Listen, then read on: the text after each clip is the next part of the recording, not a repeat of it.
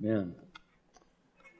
Well, today we are talking about the death and the burial of Jesus. Next week we will be talking about the resurrection of Jesus. And next week is my last Sunday before going on a sabbatical. Our church has a very gracious policy for ministers who have been here for 7 years. They're allowed to take a sabbatical, and so we're looking forward to that. I did send an email out this past Friday letting you know. So if you didn't get that email and you want to get emails like that, then let us know and we'll get you updated on our email list. I will be back as we celebrate the resurrection of Jesus on Easter Sunday. And as I mentioned earlier, we'll be celebrating the resurrection as we always do, but we'll be giving special attention next week. Today we're talking about the death and burial of Jesus. This topic is important. It's central to the Christian faith. It's the central event of the Christian faith. And secondly, it's practical. We all experience death. Right? We experience the death of friends. We experience the death of loved ones. We're going to experience our own death. And the Christian faith doesn't ignore this. The Christian faith doesn't try to walk away from this. The Christian faith addresses the reality of death head on. And we're going to talk this morning about Christ's death, and we're going to talk about what it means for us. So if you would, please turn in your Bibles to Mark 15. I'm going to ask you to please stand in honor of the reading of God's Word. I'm going to read Mark 15, verses 33 through 47, and this is the very inspired Word of God. And when the 6th hour had come, there was darkness over the whole land until the 9th hour. And at the 9th hour, Jesus cried with a loud voice, Eloi, Eloi, lema sabachthani, which means, my God, why have you forsaken me? And some of the bystanders hearing it said, Behold, he is calling Elijah. And someone ran and filled a sponge with sour wine, put it on a reed, and gave it to him to drink, saying, Wait, let us see whether Elijah will come to take him down. And Jesus uttered a loud cry and breathed his last. And the curtain of the temple was torn in two from top to bottom. And when the centurion who stood facing him saw that in this way he breathed his last, he said, Truly, this man was the Son of God.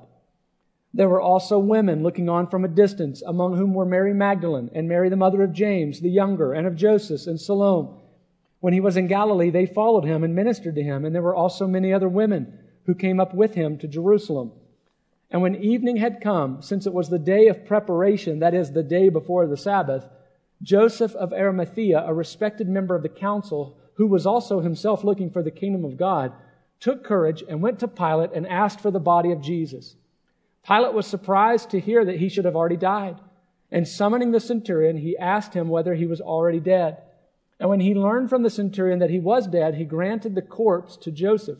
And Joseph bought a linen shroud, and taking him down, wrapped him in the linen shroud, and laid him in a tomb that had been cut out of the rock. And he rolled a stone against the entrance of the tomb. Mary Magdalene and Mary the mother of Joseph saw where he was laid. Let's pray. Father, may the words of my mouth and the meditation of our hearts be acceptable and pleasing in your sight, O Lord, our rock and our Redeemer. We pray it in Jesus' name. Amen. You may be seated. So last week we talked about the cross, and we said 3 things about it. It happened, it matters, and why it matters. And this week we're going to talk about the death of Jesus and the burial of Jesus, and we're going to look at these same 3 aspects. It happened, it matters, and third, why it matters, or its meaning. So first of all, let's talk about the fact that the death of Jesus happened. And let's ask this question. How do we know? How do we know that Jesus died? One answer, of course, is the gospel writers tell us Jesus died. Well, how did they know? Well, there were eyewitnesses. There were eyewitnesses who saw this. Look at verse 40. There were also women looking on from a distance, among whom were Mary Magdalene and Mary the mother of James the younger, and of Joseph, and Salome. It's interesting, the disciples are basically hiding. They're nowhere to be found. A lot of people believe John was present there, but the disciples are hiding, but the women are there.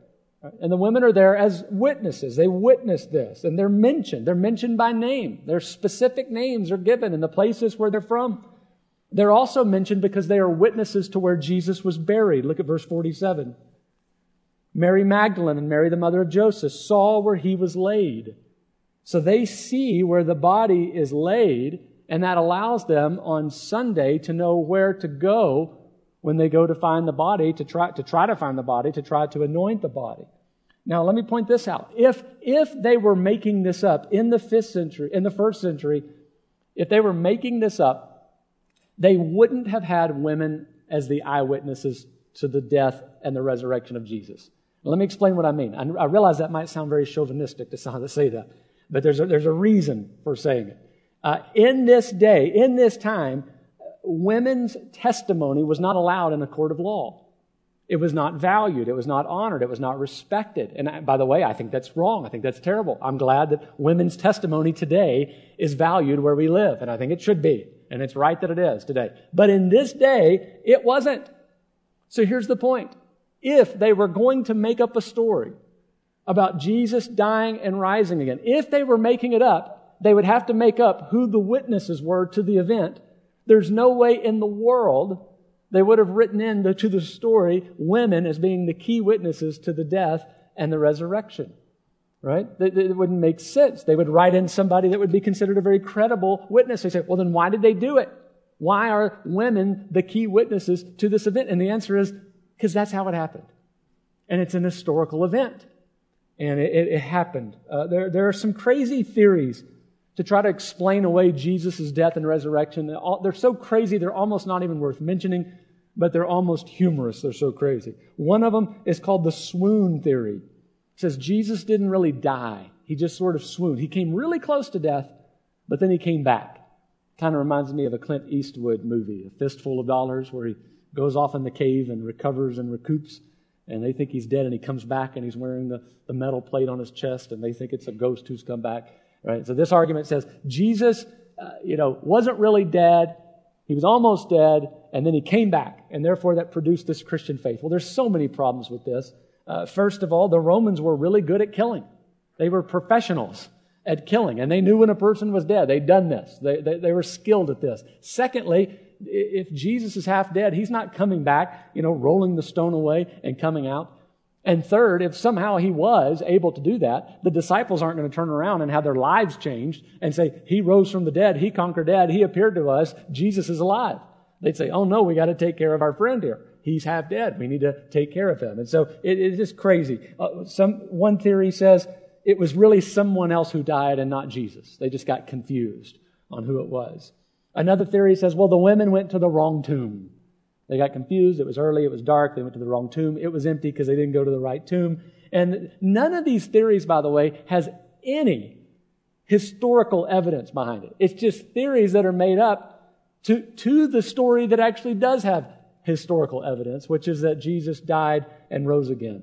There's another theory that rose pretty early on, and in fact, the biblical authors address it, is influenced by Gnosticism. And it says, Jesus wasn't really a man. He was really just spirit. And so therefore, it wasn't really a death on the cross because Jesus is just spirit. He's spiritual. Things that are really true and ultimate are spiritual things, not physical things. And the New Testament authors are saying, no. He's a man, flesh and blood, and he died. And when the sword was pierced through his side, blood came out. Water came out. Look at our text. Verse 43. Joseph of Arimathea asked for the body of Jesus. There's a body, a physical body. Verse 44. Pilate was surprised to hear that he should have already died. Pilate asked the centurion, is he already dead? Verse 45. He granted the corpse to Joseph. That's an interesting word, the word corpse. What does it mean? It means a body that's not alive. Verse 46, taking him down, they laid him in a tomb. There was a physical death and there was a physical burial. In fact, the Christian faith emphasizes the burial. Listen, for example, to 1 Corinthians 15, 3-4. Paul says, I delivered to you as of first importance what I also received, that Christ died for our sins in accordance with the Scriptures, that he was buried, that he was raised on the third day in accordance with the Scriptures. Why does Paul emphasize the burial? Isn't it sufficient to say he died and rose again? Why? He was buried. Because the burial emphasizes the death. It really was a death. It was a death to such an extent, there was a burial. And then, of course, a resurrection. The biblical authors are giving attention to this. In Matthew's Gospel, you have a Roman soldier guarding the tomb where the body of Jesus laid. So if a person will not accept the historical evidence for the death of Jesus, it reveals something about them. It reveals they will not accept the historical evidence of the resurrection of Jesus. And most likely what's happening is they're saying, I'm just not going to accept the resurrection, therefore I don't believe he died. Because if I accept that he died, the same historical documents that say he died are the same historical documents that say he rose again. So people create these crazy theories. Right? And what it reveals a commitment to a worldview that's called naturalism. And I thought it'd be helpful to kind of draw this for you. So I have an image here of this worldview. A lot of people in our world today have this view of the world called naturalism. And basically, they believe that all that exists is the physical world. That's it. The physical world we can see, we can touch, we can taste, we can smell. This is all that exists. There's nothing outside of this world. If there is, we can't know it. So if there's a God who exists outside, we can't know it. All we can know is what we see, what we touch, what we taste, what's there. That is it. It's called naturalism because they believe that basically nature is all that there is. Atoms, molecules, this is all there is. There's nothing beyond it.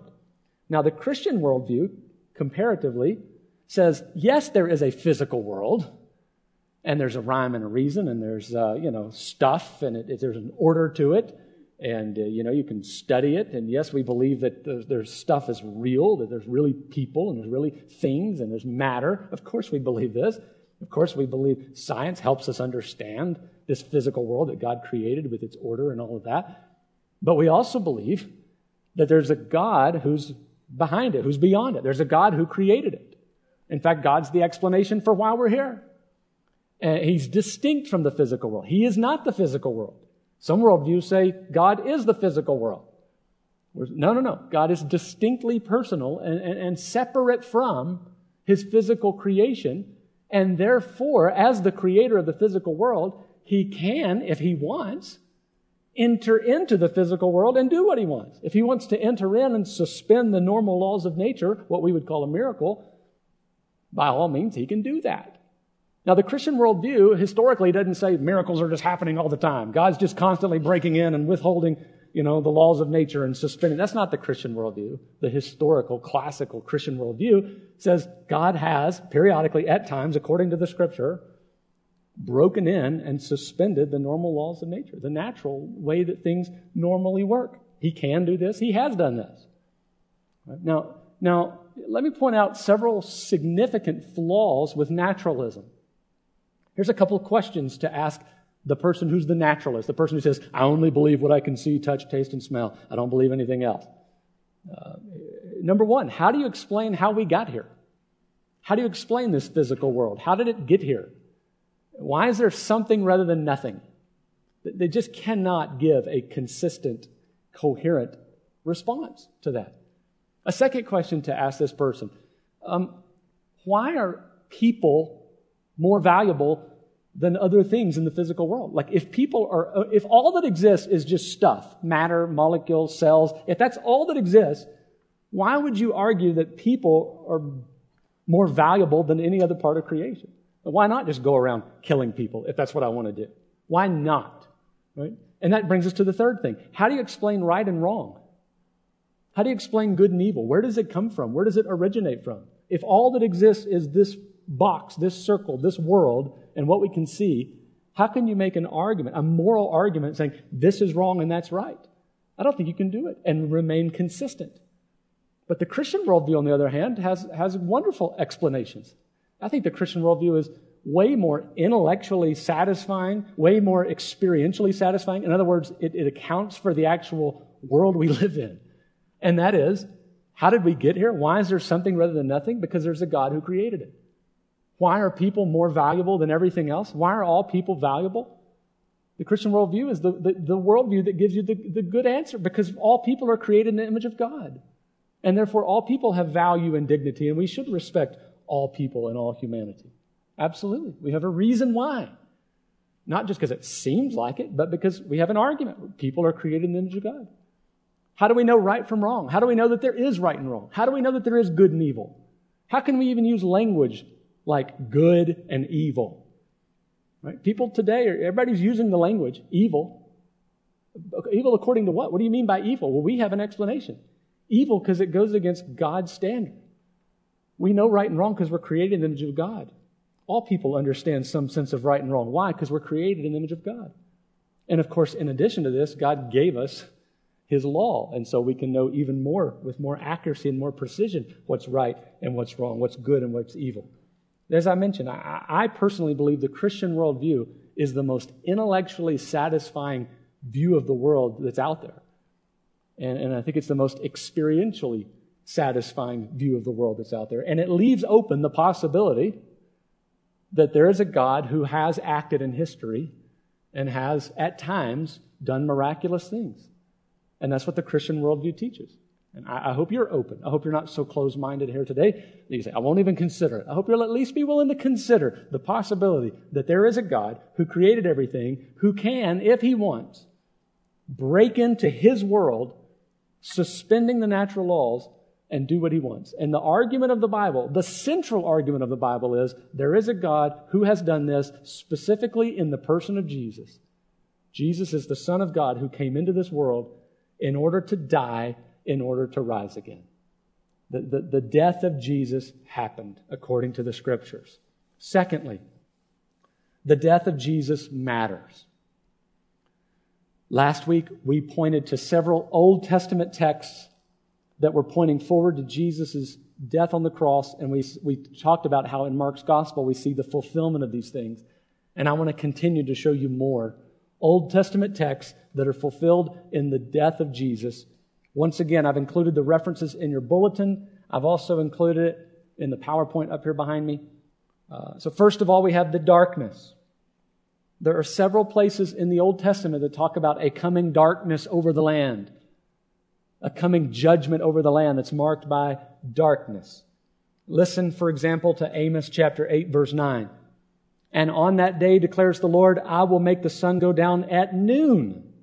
Notice the specific reference to noon, at noon. And darken the earth in broad daylight. Now look with me at Mark 15, verse 33. And when the 6th hour had come, there was darkness over the whole land until the 9th hour. You know what the 6th hour is? It's noon. 6 hours after sunrise at 6 a.m.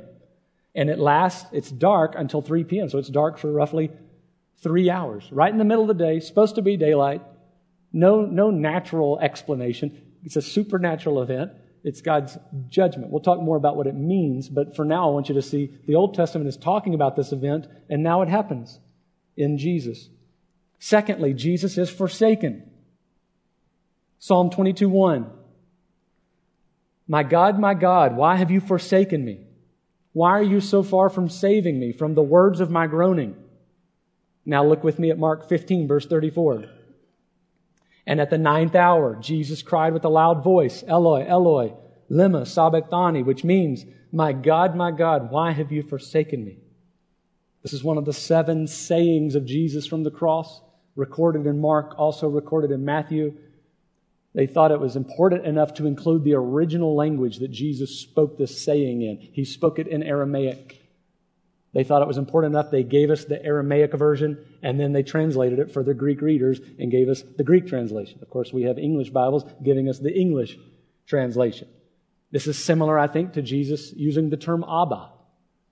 And the New Testament authors retained the language, the Aramaic language. They didn't just translate it, Father. They gave it to us in the original language that Jesus spoke it in.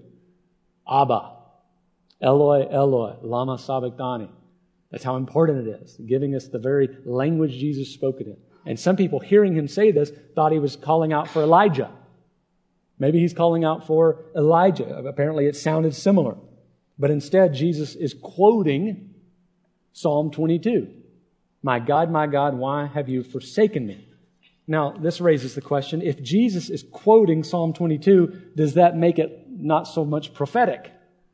Prophetic would suggest they said it would happen and then it happened. Jesus here is quoting the passage. And my response would be, maybe I could see you making that argument if it weren't for all the other prophetic elements in Psalm 22. Psalm 22 is a key prophetic passage pointing forward to Jesus and his death. We looked last week, we talked about the fact that Psalm 22 talks about the fact that he will be mocked. And now here he is being mocked.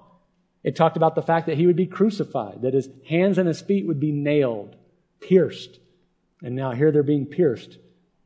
It talks about how they will gamble for his clothes. And of course, we see them gambling for his clothes. Psalm 22 is a very important psalm for this. But let me point out a third element that we see here, and that is the rich man's tomb. Isaiah 53:9 says, "And they made his grave with the wicked and with the rich man in his death, although he had done no violence, and there was no deceit in his mouth." Now look with me at Mark 15, verse 46. "And Joseph bought a linen shroud, and taking him down, wrapped him in the linen shroud, and laid him in a tomb that had been cut out of the rock, and he rolled a stone against the entrance of the tomb." So this is Joseph of Arimathea, not Joseph, the father of Jesus. He apparently had resources. He had a linen shroud to wrap the body of Jesus in. Matthew also tells us it was Joseph's tomb. He sort of gave his tomb, personal tomb, for this purpose. John tells us that Nicodemus was there as well, providing spices, a lot of spices, costly spices, to anoint the body.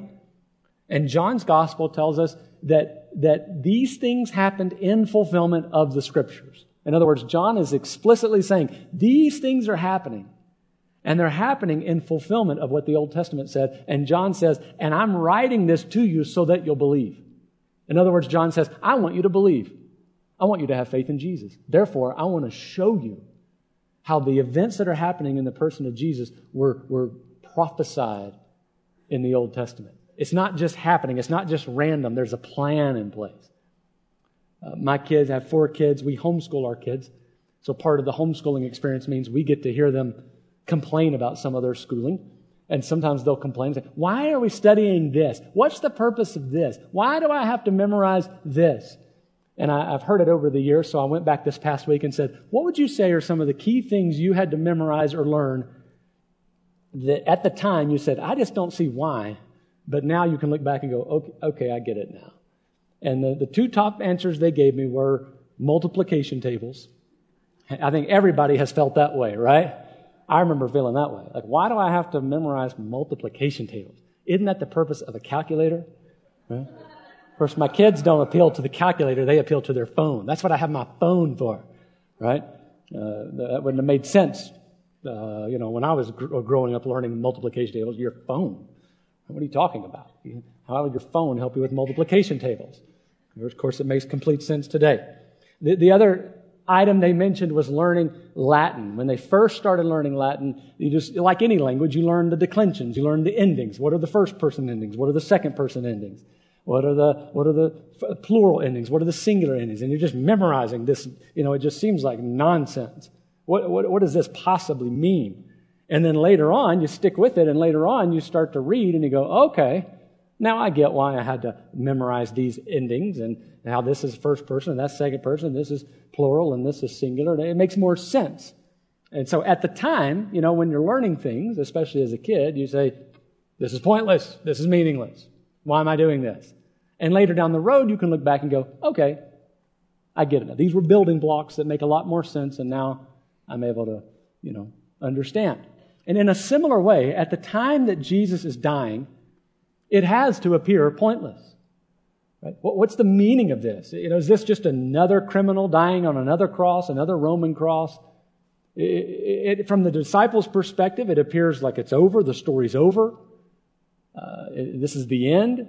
Evil has won. Where is God in this?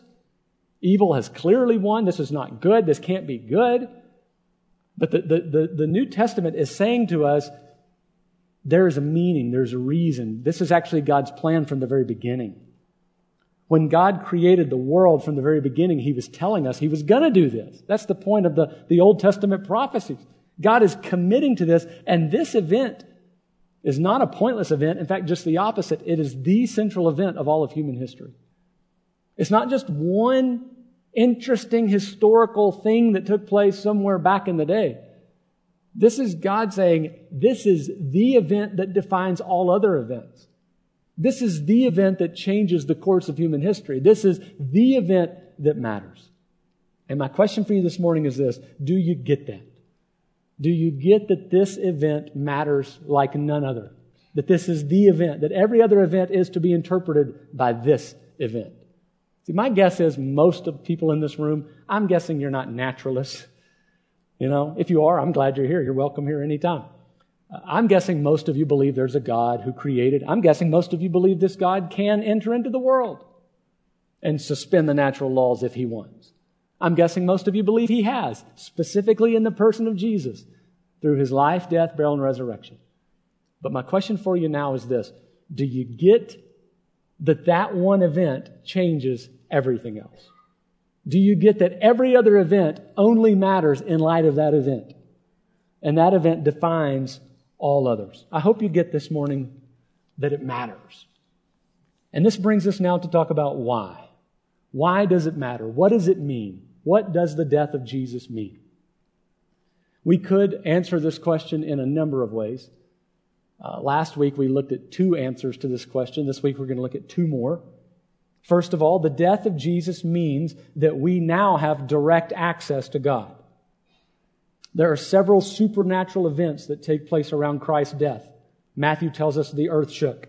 Mark tells us the curtain of the temple was torn in two. This huge curtain. Look at verse 38. And the curtain of the temple was torn in two from top to bottom. A lot of commentators will point out top to bottom is significant. It means God is doing this. Right? It didn't just happen. It's not just random. God is tearing apart the curtain. What's the meaning of the curtain? The curtain once separated people from the Holy of Holies. The unique presence of God in the temple. And there was this curtain saying, you cannot enter here. There's only one person once a year who can enter here, and that's only with certain qualifications. And after he has performed certain rituals, he can enter, no one else. The curtain was important as a symbolic way of separating the people from God. When Jesus dies, the curtain of the temple is torn. And God is saying something by tearing the temple through the death of His Son. He's saying it's a new day. It's a new era. Something new is here. In fact, Jesus has already told us the temple's not going to be around much longer. Right? The God-ordained temple will no longer exist. And now we have the curtain of the separating the people from the Holy of Holies torn. Why? It's a new day. Jesus is here. Jesus' death brings about a newness in relationship to the presence of God. Jesus is the new temple. He's a greater temple. He's the ultimate temple. There's no more temple. He's the temple. He's the presence of God on earth. There's coming a day when neither on this mountain nor on that mountain will they worship. They'll worship in spirit and truth because Jesus is the temple. He's the presence of God. There's no more priests because Jesus is the priest. He's the ultimate priest. He's greater than every former priest. There's no more need for a priest. What's a priest do? A priest helps you access God. You don't need help accessing God. You got your priest. You got Jesus Christ. And there's no more sacrifice, no more animal sacrifice. He's the Lamb of God who takes away the sin of the world. And by His sacrifice, you can go directly to God and be right with God. Because of Jesus' death, you can access God and go directly to Him. There's no more separation. Jesus provides the way to access Him. That's why the author of Hebrews says it like this. Hebrews 10, verses 19 through 22. Therefore, brothers, since we have confidence to enter the holy places by the blood of Jesus, by the new and living way that He opened for us through the curtain, that is, through His flesh. And since we have a great high priest over the house of God, let us draw near with a true heart in full assurance of faith. We can draw near because of Jesus. And it's not just certain people, it's all people. It's people like this Roman centurion who's the first person to say, verse 39, truly this man was a son of God. Formerly, the Roman centurion would not have been allowed to enter the Holy of Holies and many places in the temple. And now here he is with the blood of Jesus on him, literally on him. And he's the first person that the Bible tells us was the first person to confess after Jesus' death, truly this was the Son of God. Wonder why that is. I think God's saying something. Even this Roman centurion who just crucified my son, who's considered a pagan, who is considered dirty, who formerly would not have been allowed to enter anywhere near the Holy of Holies, is now here he is confessing Jesus is the Son of God. See? Jesus died for this reason, to provide access for all, so that all might recognize He's the Son of God and have access to God. Second, the death of Jesus means we can be adopted. In verse 33, it says there was darkness over the whole land. Once again, another supernatural element that doesn't need to be explained by some physical explanation, a natural explanation. It was God's judgment. There's darkness over the land. In fact, we're going to sing a song here in a second. It's got a great line in it. Well, might the sun and darkness hide and shut His glories in when Christ the mighty Maker died for man the creature's sin. But we're going to sing about this darkness over the land. Darkness is a sign of God's judgment. You see this throughout the Old Testament. When there's darkness in the middle of the day, it's God's judgment. So who is God judging when Jesus dies on the cross? And the answer is, Jesus is being judged by God. Jesus is experiencing the wrath of God as He dies. You say, well, how do you know that? Well, look at what He says. Verse 34, my God, why have you forsaken me? This is what caused Him the anguish in the garden. If there's any way for this cup to pass over me, let it pass over me. Jesus knows what's coming. He's about to drink the cup of God's wrath. He's already been abandoned by His disciples. He's already been abandoned by the very ones He came to save. And now He's going to be abandoned by God, His Father. And this is really the gospel right here. If you get this, you get the heart of the Christian faith. Jesus is the Son of God who is one with God and who is God. And yet at the cross, as the Son, He's being forsaken by the Father. And He's doing that so that we who are not sons, we who are orphans, we who are forsaken by God because of our sin, might be able to come in and be called sons. That's the gospel. I hope you get that this morning. Think about it. Jesus is the Son who is forsaken so that you who are not the Son can be brought in and adopted as God's son and daughter. That's the gospel. He didn't deserve any of it. He willingly took it on and was willingly forsaken and treated as if He's not God's Son, treated as if He's a sinner. Why? So that we who actually are sinners, we who are far from God, can actually be brought in and adopted. This is how Paul says it in Galatians 4, verses 4 through 6. But when the fullness of time had come, God sent forth His Son, born of woman, born under the law, to redeem those who were under the law, so that we might receive adoption as sons. And because you are sons, God has sent the Spirit of His Son into our hearts, crying, Abba, Father. It's one thing to say we can be forgiven because of Jesus' death.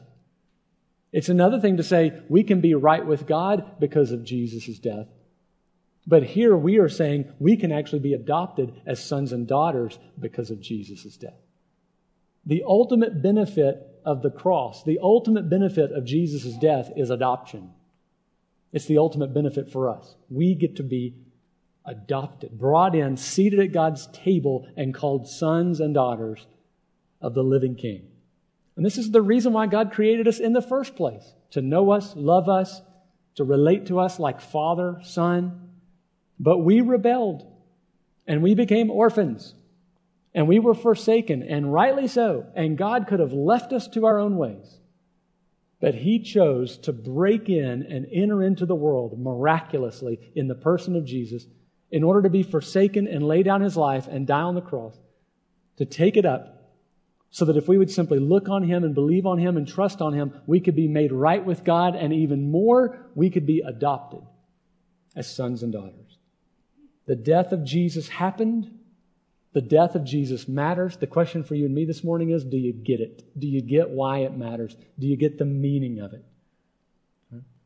Have you had it applied to you? I'm not asking you, do you believe Jesus died and rose again? I'm guessing most of you do. If you don't, be glad to have that conversation. I'm assuming you believe it. My next question is, have you had the work of Jesus directly applied to you? Have you experienced it applied to you?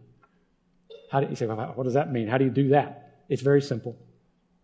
You recognize your sin. Your sin has led you to be forsaken by God, under God's curse, under God's judgment, under God's wrath. and you simply look to Jesus on the cross and trust that He was forsaken in your place for you. He took the punishment, the penalty for you. You deserve. And you say, I believe and I'm trusting that He did that for me, and I'm relying on Him for my right standing with God and for my adoption. And therefore, by His Spirit, I call out, Abba, Father. And the Father calls me son, and the Father will call you daughter. Make sure this morning you're trusting in Jesus Christ so that you can be right with God, and even more so, you can be adopted by God and loved by God as son and daughter. Let's pray. Father, we come now recognizing our sin and our rebellion naturally leads us to be forsaken under your curse, under your judgment, under your wrath. And I just want to pause now and give everybody in this room, everybody online, a chance to confess our personal sin against you.